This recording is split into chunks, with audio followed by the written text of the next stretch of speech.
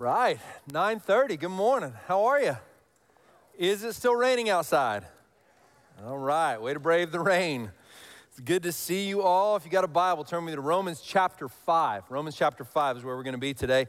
Let me say welcome to those watching at home as well.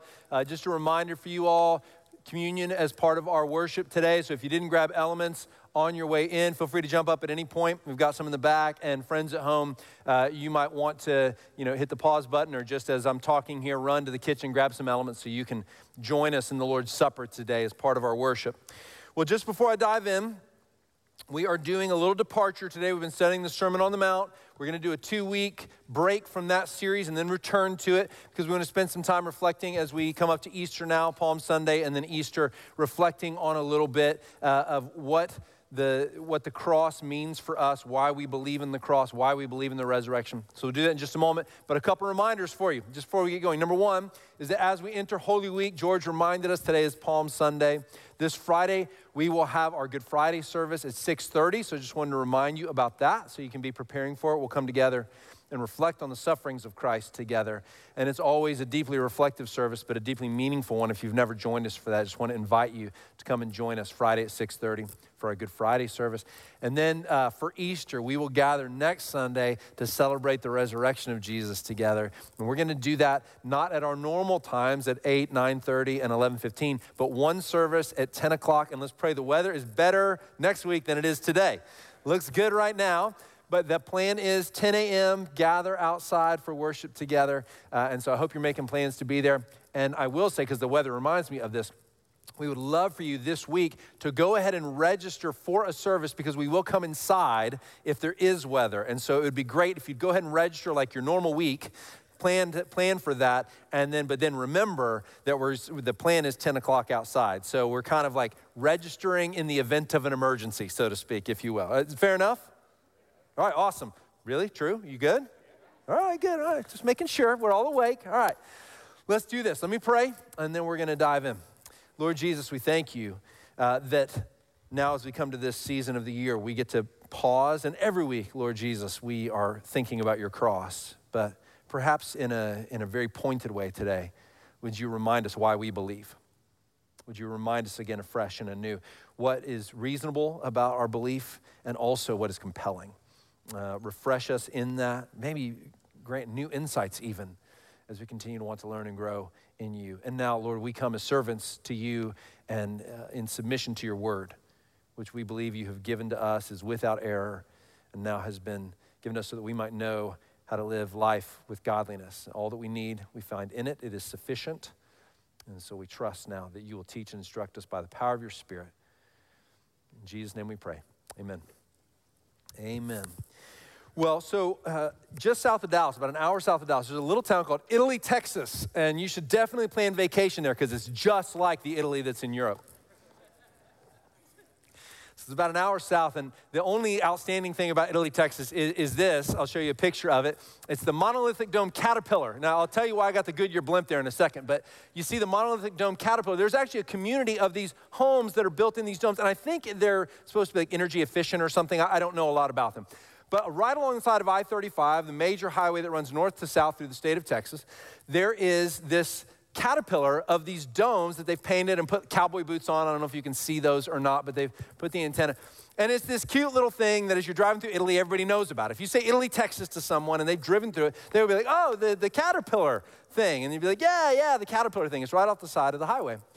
So years ago, I was driving down the highway with a friend, Charla Blakely, who is just sweet, right? Well, by the way, that's kind of like saying bless your heart. If someone from the South says bless your heart, the next thing out of their mouth is not going to be kind about whatever they're going to say about it. That's just a little heads up for you. But Charlotte is super sweet, right? And we're driving down the highway, and we come across the Caterpillar.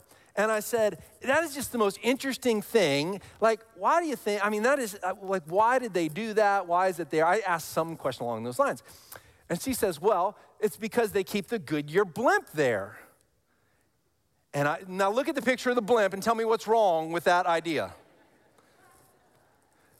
And I said, wait, what? And the second I said what, she sensed my skepticism, and she went, Oh, yeah, my dad used to joke when I was young that that's where they kept the Goodyear blimp. In Italy, Texas, this is where they store the Goodyear blimp when it's not flying over the Super Bowl, right? And I said, no.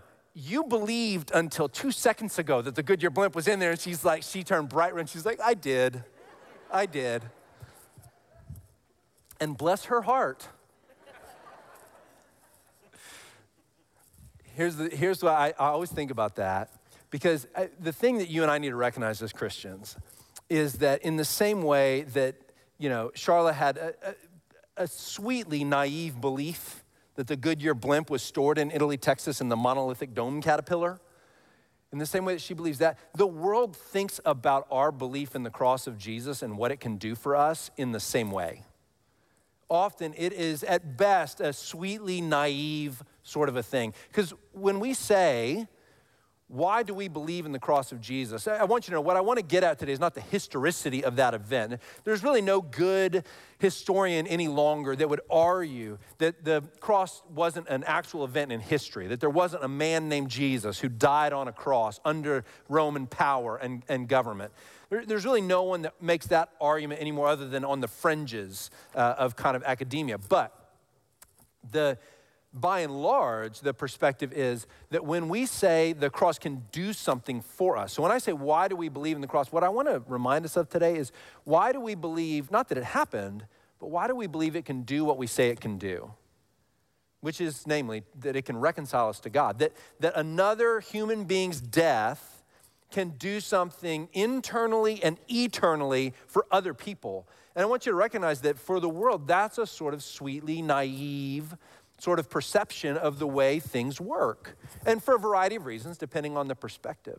And so what I want to remind us of today, and I recognize there's always two audiences here when we gather. One is many of you, most of you are believers in Jesus. And as such, you believe that the cross has reconciled you to God the Father, that it's done something internally and eternally for you.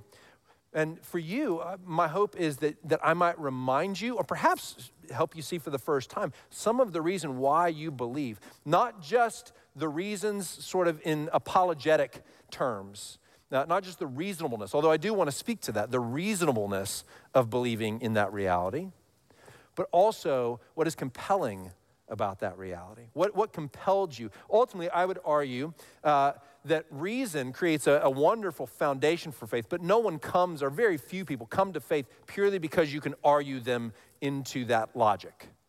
Most of us come to faith because we found something compelling. We built upon reason, no doubt about it. But within that reason, there was something more, something beyond, something that stretched a little bit beyond it that caused us to see the cross of Jesus as compelling. And for those of you who don't believe, I always know that there's some of you are hanging out with us, and maybe you're investigating some of your skepticism. And man, I'm so glad that you are. It's the right place to be. But as you are, I hope you can just kind of listen in now and perhaps recognize, maybe again for the first time, some of why those who believe in this thing called the cross and that it can do what we say it can do, that there's some real reasonableness to that, but there's also something very compelling about it. I just want to show you three of those things today. It's by no means exhaustive. And recognize, friends, we cannot prove supernatural things. By definition, things that go beyond nature, they can't be tested for, they can't be proved. I cannot prove to you the cross can reconcile you to God the Father. I can't prove that for you. But there are some very reasonable reasons to believe that, as well as there's something very compelling about it. And I just want to speak to those realities today. All right? Fair enough? You with me? All right. So that's where we're headed today. So Romans chapter 5, verse 6 says that. Now, before we get there, though, let me remind you of what 1 Peter chapter 3, verse 15 says. And it speaks to this idea of both reasonableness and compellingness. 1 Peter in chapter 3, verse 15 says this, says, but in your hearts, honor Christ the Lord as holy, always being prepared to make a defense to anyone who asks you, now get this, for a reason for the hope that is in you, yet do it with gentleness and respect. Now, a few weeks ago when we talked about meekness, we were talking about this idea, this very text, and talking about gentleness and respect in the way that we defend the faith. But one of the things I want you to recognize is probably what should be highlighted most in that text is not the idea that what we what we sometimes do when we talk about that text is we say, okay, this means be able to defend the faith, be able to speak apologetics, be able to understand, explain why it's reasonable. And that's certainly part of it. But there's a reason why Peter is writing, and he doesn't say what we might expect. When you hear the word defense, be prepared to make a defense, what do you expect to be defending? What do you expect to be the next word? I tend to expect it to be the truth, or be prepared to make a defense for the truth. Be able to make a defense for what you believe. Be able to make a defense for something in that realm of the sort of logical and reasonable. But that's not what Peter says. The most interesting thing about this text is that he says, be prepared to make a defense for what? For hope. Be prepared to make a defense for hope. You can't prove hope. Hope is a state of mind and heart. It's a disposition that you possess to believe that there are good things yet to come, right? And so when we talk about hope and defending hope, do you get to what Peter is saying is you, follower of Jesus, as you think about the cross of Jesus, as you think about the resurrection of Jesus, which we'll talk about obviously next week on Easter Sunday, as you think about that, think about not just its reasonableness, but what is compelling about it. That's what he's saying. He says, be prepared to defend your hope. He's saying, be able to defend its reasonableness and also be able to speak to why it compels you. And today I hope that I can take you back a little bit to that. You who are followers of Jesus, take you back a little bit to why did you believe in the first place? What brought you to this place where you thought the cross of Jesus could reconcile you to God the Father? Here's the first reason I want to speak to, and it's this, is that Jesus is unique. Jesus is unique. And let's make sure that we use that term in the right way because we often use it not as we should use it. We use it to mean rare. When we say someone is unique or something is unique, usually what we're saying is that thing is rare. But do you understand that unique doesn't mean rare? Unique means standing alone. There is no one else like him. When we say Jesus is unique, we mean he literally stands alone. Not he's rare. There's only a few like him. We mean there's no one like him. That he is completely unique among all people who have ever walked the face of the planet. And that's really the first reason. If you're not a believer and you were to just go one by one and survey each of us in this room who are followers of Jesus, my guess is that most of what you would hear is not, well, I saw this reason or that reason. You would find a lot of people talking about how just seeing who Jesus was compelled them to believe. That when they encountered him on the cross and his life leading up to the cross, they saw someone completely unique from anything else or anyone else they'd ever encountered. How many of you say amen to that? It's him that compels us. Above all things, above all other reason, above all other logic, it's him in his personhood that compels us. I remember being 5 years old and having a storybook Bible it was a picture Bible. And flipping through the pictures and kind of being able to read some of the story. And I remember at a very young age, without much knowledge of anything other than kind of what I was picking up in Sunday school class, I remember encountering Jesus and saying, he's different. That's my first thought I remember about Jesus. I remember looking at the stories, reading about him healing people, reading about him walking on water, reading about him doing this thing or that thing. And I remember just thinking, there's no one like this. Now, again, I hadn't taken a course in comparative religion or anything, but I was pretty sure at 5 years old, there was no one else like this person, that he stood out. And the first thing that compels us to believe that the cross of Jesus can reconcile us to God the Father is the uniqueness of Jesus himself. Now, let me highlight two parts of his uniqueness. The first is his love, and the second is his power. Look at what this text says in Romans 5, 6 through 10. Let me read it for you. It says, for while we were still weak, at the right time, Christ died for the ungodly. For one will scarcely die for a righteous person, though perhaps for a good person one would dare even to die. But God shows his love for us in that while we were still sinners, Christ died for us. Since therefore we have now been justified by his blood, much more shall we be saved by him from the wrath of God. For if while we were enemies, we were reconciled to God. There's that word, reconciled to God by the death of his son. Much more, now that we are reconciled, shall we be saved by his life. So friends, what I want you to see here is that in Romans, Paul is writing and he's making this very claim that we're making, that the cross of Jesus can reconcile us to God the Father. That's what verse 10 is saying. Did you catch that there? We have been reconciled to God by the death of his Son. And the motivation for that we found in verse 8, in that while we were still sinners, Christ died for us. And what was that demonstrating, according to the beginning of that verse? But God showed his love for us in that while we were still sinners, Christ died for us. We could just keep repeating that. I could just spend the next 30 minutes repeating that, and that could be the sermon.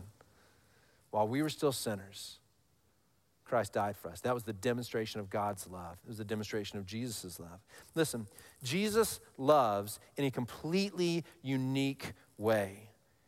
Jesus loves traitors to their country like Matthew and Zacchaeus, who were stealing money and betraying their fellow countrymen. And Jesus calls Matthew to be one of his disciples. He receives them in love in spite of them being people that no one in their country would love. He loves invading army commanders like the Roman centurion, who he said, I haven't seen greater faith like this in anyone in my own country. And he honors him and receives him. He loves people like the woman who bends down to wash his feet, and the Pharisees are there, and what do they say? He can't be a prophet. If he was a prophet, he would know that this woman who's touching him is a sinner. She is full of despicableness. She's horrible. She's awful. She's immoral. If Jesus knew who she was, there's no way he'd let her touch him, and Jesus knows exactly who she is. He says, come, I receive you. He loves the woman at the well, a Samaritan, enemy to the people of Israel, who's rifled through husband after husband. His disciples say, why are you talking to her? He says, this is why I came. I came for her. No one loves the way Jesus loves. Now, here's the thing. Because up to that point, I find that incredibly compelling. But there's lots of people who love immoral people. But most of the time, the way people love immoral people is by rounding off the sharp edges of truth and pretending like their immorality is not a problem. That's the way most people love immoral people, because when we call out immorality, people tend to not want to be around us anymore. You've probably done that yourself. Someone's called you out on your immorality, and you've probably broken a relationship with them, but I don't want to, I'm not talking with you anymore. Yeah? That's what we do. Here's the amazingness of Jesus' love. He doesn't round off the sharp edges of truth for a single second, and yet his love is so compelling, the worst people of his day and age seem to want to be near him. Everywhere he goes, he attracts the least and the worst. Those who society has rejected, those whom reputable people have said, no, they shall not be with us. And those are the exact people that seem to flock to Jesus. And never once does Jesus say, your immorality is not a problem. At every turn, he says, this is truth, this is righteousness, and yet his love compels. Isn't that astounding? It astounds me every time. Oh, to love like that. To love people like that. To be marked by that kind of love. To never for 1 second round off a sharp edge of truth, but to let it be what it is. To speak it, but to be so full of love. So full of receiving those in need of the love of God in Christ Jesus. To be so enamored with him and to see so clearly that he came for the lost to seek and to save them. And that was me. And he saved me. And now to know what a joy to turn around and say, he found me. He's coming for you. He is here for you. Ultimately, that's love that compels, yes? The second thing that I always find astounding about the uniqueness of Jesus that causes me to believe in his cross and what it can do, what it can truly do to reconcile us to the Father, is his power. We could go through the attributes of Jesus, but we're just gonna think about his love and his power. Whenever I think about the power of Jesus, I tend to go to Matthew chapter 8 and Jesus in the boat with the disciples and the storm. Are you guys familiar with the story? If you're not, maybe if you're new to the Bible and you're not familiar with it, the disciples, many of whom are fishermen, so they're professionals on water. They are not scared by a little storm, and yet they are caught in a storm on the Sea of Galilee, and they are overwhelmed. Now listen, I used to think when I would read that story, and let's be honest for a minute, how many of you read that and you're like, I mean, they're kind of being a little wimpy, right? I used to think that, and then I went with some friends out on Lake Erie, which is one of the Great Lakes, and I'm telling you, in a matter of 5 minutes, so it has a little bit of an ocean feel because it's this big body of water. It's a beautiful, clear day. The sun is shining, and within 5 minutes, there's a dark cloud on the horizon, and it is on us. And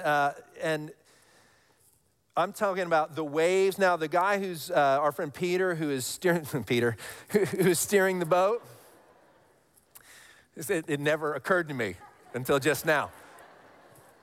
He's steering the boat, and he's a good sailor, and he's steering into some of these waves that are coming up. And I'm talking about, and just like the Bible says, the waves are coming into the boat. The waves are coming into the boat. And we got like a 6 and an 8-year-old with us, and I've got my hand, I'm grabbing them. I'm like, I got you. We're all going in, you know? And I'm scared. I'm legitimately scared. And in that moment, I thought to myself, I said, Lord, I repent for thinking bad of the disciples, because I am afraid right now. And the disciples were afraid.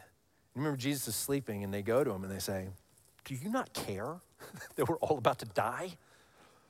And Jesus wakes up, and he says, where's your faith? I don't know the tone with which he said it. He says, where's your faith? And then he says to the waves, what? Be still. And what happens? They obey. The nature obeys. Have you tried talking to nature before? Stop raining. Somebody check and see what happened. Nothing happened. I was driving in the car with Deacon the other day, taking him to school, and we were listening to a song, and one of the lyrics in the song was, he walks on the water, he speaks to the sea. And I heard Deacon in the back seat, he just kind of repeated it. He said, he speaks to the sea. Deacon's 5. And he said, he speaks to the sea. I said, who speaks to the sea, bud? And he said, Jesus. I said, yeah, that's right. I said, what did he say? He said, be still. I said, uh-huh. I said, what happened? He said, it was still. He said, the ocean stopped. I said, that's right. And then I was like, let's see what he says. I'll ask one more. I said, why did it stop? Because Jesus made it. Yeah, that's exactly right. He was like, because Jesus made it. I was like, donuts, whatever you want, you're good. A 5-year-old can see the power of Jesus. You don't have to be brilliant. You don't have to be old or smart. You don't have to be anything. A 5-year-old can see the power of Jesus. The power of Jesus. Listen, it's not hard to believe that the cross can accomplish something for me internally and eternally when I see that kind of power on display. When he can speak to the waves and they are silent. Not they kind of calmed down gradually. Maybe the wind kind of lowered itself. No, be still. And they are still. All of nature obeys him because he is the creator. Now, what does all that point us to? The love of Christ, the unique love of Christ, the power of Christ, the unique power of Christ. It points to the fact that he is God. He is God. And all of our hope rests on this fact, because if he's man, he's like us, and he has to die for his own sins. But because he is God, the one who controls the wind and the waves, we understand that his death can count for you and count for me. It's not a big leap to make, to say the one who controls the wind is God, and he also then can pay a penalty for me that I could not pay for myself. That's why we believe the cross can do what we say it can do, reconcile us to God the Father. Yes, church?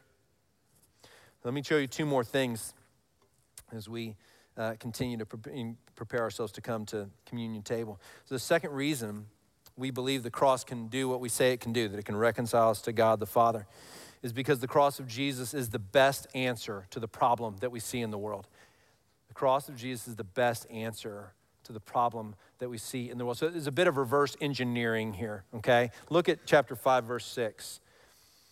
In verse 6 says, for while we were still weak, that's how this section, this paragraph opens up. For while we were still weak. Now, do you get that what Paul is talking about there is not physical weakness, but spiritual weakness? He's saying you were weak in the sense that you could not do anything about your depravity, about your sin, about your immorality. There's nothing you could do. Now, take that problem for the individual person to whom this text speaks and extrapolate that across all people and all time, and you recognize that we've got a big problem. Because where spiritual weakness exists in the hearts of humans, and that's writ large over every human that's ever existed, we have a reason then for all the evil and all the brokenness that we see in the world. Yes? For all the evil and all the brokenness that we see in the world. And here's one of the beauties of the cross of Jesus. It both doesn't minimize that evil, but also, so it identifies it for its absolute enormity, for what it really is, for what a huge problem it truly is. It doesn't minimize that, but it also offers hope in spite of how big it shows the problem to be. It both shows the problem to be massive and offers a solution that's equally massive. That's what the cross of Jesus does. And the way we kind of think about that then in reverse would be this, right? One of the reasons I am compelled to believe that the cross of Jesus can reconcile me to God the Father is that I look around the world and I see a massive problem. I see evil and its effects everywhere. I see a broken world, and I see that human beings are primarily responsible for ushering that in. I see that we are the ones performing that evil. And so the answer, the question that comes up is, well, where does it come from? Why is it there? And if we start, now I know this is in reverse, if I start with the idea that the cross is God's Son sacrificing himself to deal with that, it makes a lot more sense. I have an answer now that makes sense in terms of where evil comes from. And I don't just have a minimization of the problem, but I also have a solution for it. Now, let me state it this way. In a secular worldview, most often, and if this is your worldview, you can critique me and see if I'm being fair here, okay? In a secular worldview, most often I hear a humanistic approach, which is to say that human beings are basically good. Human beings are basically good. Here's the challenge. If human beings are basically good, where does all the evil in the world come from? How did we turn from good to evil? Where is it just some that do it? And how do we deal with that problem? And again, see if you find this to be a fair critique. The solution that a secular worldview offers for evil in the world and all its effects, I find to be very wanting, very lacking, because here's the solution. It's to rationalize or to relativize evil itself. It's to say evil is a category that some people, these people determine over here and these people determine over here. It's all relative. So who's to say what is moral and what is immoral? Can I just offer, that's like putting on a sweater your grandma gives you at Christmas that's 2 sizes too small. It just doesn't fit. At the end of the day, you're going to be dissatisfied. You're going to be constrained because it doesn't offer any kind of a real, true answer in the face of actual evil that hurts you. When it comes for you, I promise you, when it has its effect on you and that brokenness comes to you, you're not going to be satisfied with the simple answer of, well, who are you to say that's actually immoral? Who are you to say that's actually evil? All it does is minimize the problem.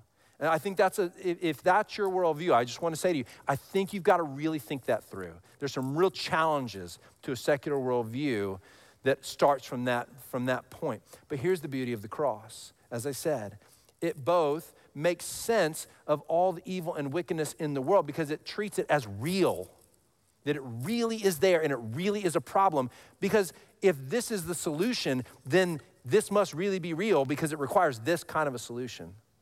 But not only that, the solution is not just to eradicate it. The solution is to deal with it in such a way that you and I can still be received by God in spite of being those responsible for it. That's compelling. When I look at the cross of Jesus, I see a solution, a big solution to a big problem, and it compels me. The third thing that we want to reflect on today, and again, by no means is exhaustive.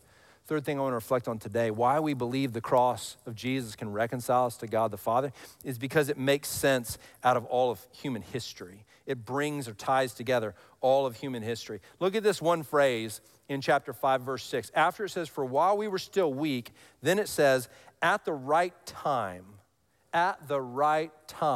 Christ died. Now, what does that one simple phrase, at the right time, communicate? It communicates a world of things.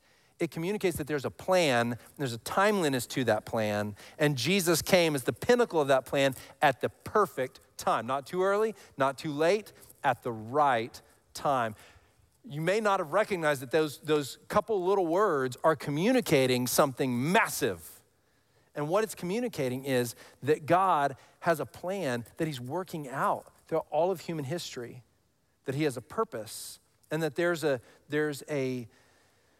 unifying theme within that plan. And that unifying theme is that God is glorifying himself by reconciling people to himself. Redemption is the theme. Redemption is the theme of the story. Now here's the beauty. If Christ comes at just the right time, then what that tells us is that his death as the pinnacle of the whole story of human existence makes everything before it make sense as pointing towards it. Whether it was something that needed to be redeemed or something that talked about the redemption that would come. And it makes sense of everything that comes after it, pointing back to it and saying, this is what God has done. And it then links to all that is yet to come and what will be. And it makes sense out of all of it. It makes what could be the story of human history a bunch of random events across time and space which have no relationship to one another other than random cause and effect. Rather than that, we see that God speaks through the cross, that there is one plan being worked across all of history. And your life and my life fit into that plan. And as a result, then the cross doesn't just make sense of all of human history, it makes sense of my life. Because it makes my life fit into that plan. It gives me a purpose and an identity from which to live. Isn't that amazing? The cross of Jesus says your life has a purpose. Let me just say that again, because some of you may have been in these days, maybe you're wrestling with depression, maybe you're wrestling with just a dark night, sort of a season. Can I say to you again, the cross of Jesus says your life has purpose. Your life has a purpose to glorify God by being redeemed, to come into that redemptive work of Christ. He offers it to you, and then to become an ambassador for that redeeming work. To say, like 2 Corinthians chapter 5 says, to be ambassadors for Christ, ministers of reconciliation, that God reconciled the world, those who believe, to himself through the cross of his son Jesus, and in doing that then made all those who are reconciled ministers of reconciliation. Your life has a purpose, and that's it. It's not complicated or complex. It's not confusing. It's not meant to be a big mystery. There's a lot of ways that gets played out, and some of that is a mystery, yes? Like, what should my job be? Who should I marry? All these things that get played out. Yes, those can be mysterious, right? And we walk with God in understanding how and what steps to take. But at the end of the day, do you know the ultimate big picture is not supposed to be confusing, and it's not a mystery. You have been created to live for the purpose for which all of human history exists, which is to glorify God by being a minister of reconciliation, by being reconciled, and by being a minister of reconciliation. All the rest is the details of how that gets played out. I find that incredibly compelling. The cross of Jesus compels me, not just because of his uniqueness, yes. The cross of Jesus compels me, not just because it makes sense of a big problem and offers a big solution, but it compels me also because I see in it a purpose for all of history and for me and for you. Friends, we're going to come to the table now. And as we've talked about the cross, now we get to reflect on the cross together today by taking these elements. And I'm going to give you a moment to pause and just be before the Lord, because there's two things the scriptures instruct us in always when we think about coming to the Lord's table. The first of those is that this table is for those who have placed their faith in Jesus. And so I say this every time. I want to say it again, that for our friends who are with us, who are skeptical or investigating, examining, wherever you may be, we're going to invite you to let these elements pass, because if you haven't believed, we don't want you to proclaim that belief in any kind of a false way. We'd want you to come in sincerity to the Lord and be reconciled to him. But if you have believed in the Lord Jesus, whether you're a member of this church or somewhere else, is of no importance. What's of importance is if you've placed your faith in Jesus, and if that's the case, if you've been reconciled to God through the blood of his son, then we invite you to this table. The second thing we remember is that we're instructed not to partake of these elements lightly, as if to say they represent the cross of Jesus and the price that was paid for our forgiveness, and that we would then just partake of them and not bring our lives under the examination of the Holy Spirit. So let's take now a few moments in prayer as our team will play over us. We just take this time now to ask God and hold our lives for him and say, what do you want to change? Where is there sin in me that needs to be confessed and repented of so that I might walk in righteousness? And we just wait on the Lord here together for a few moments, and then we'll partake of the elements together. So let's pray.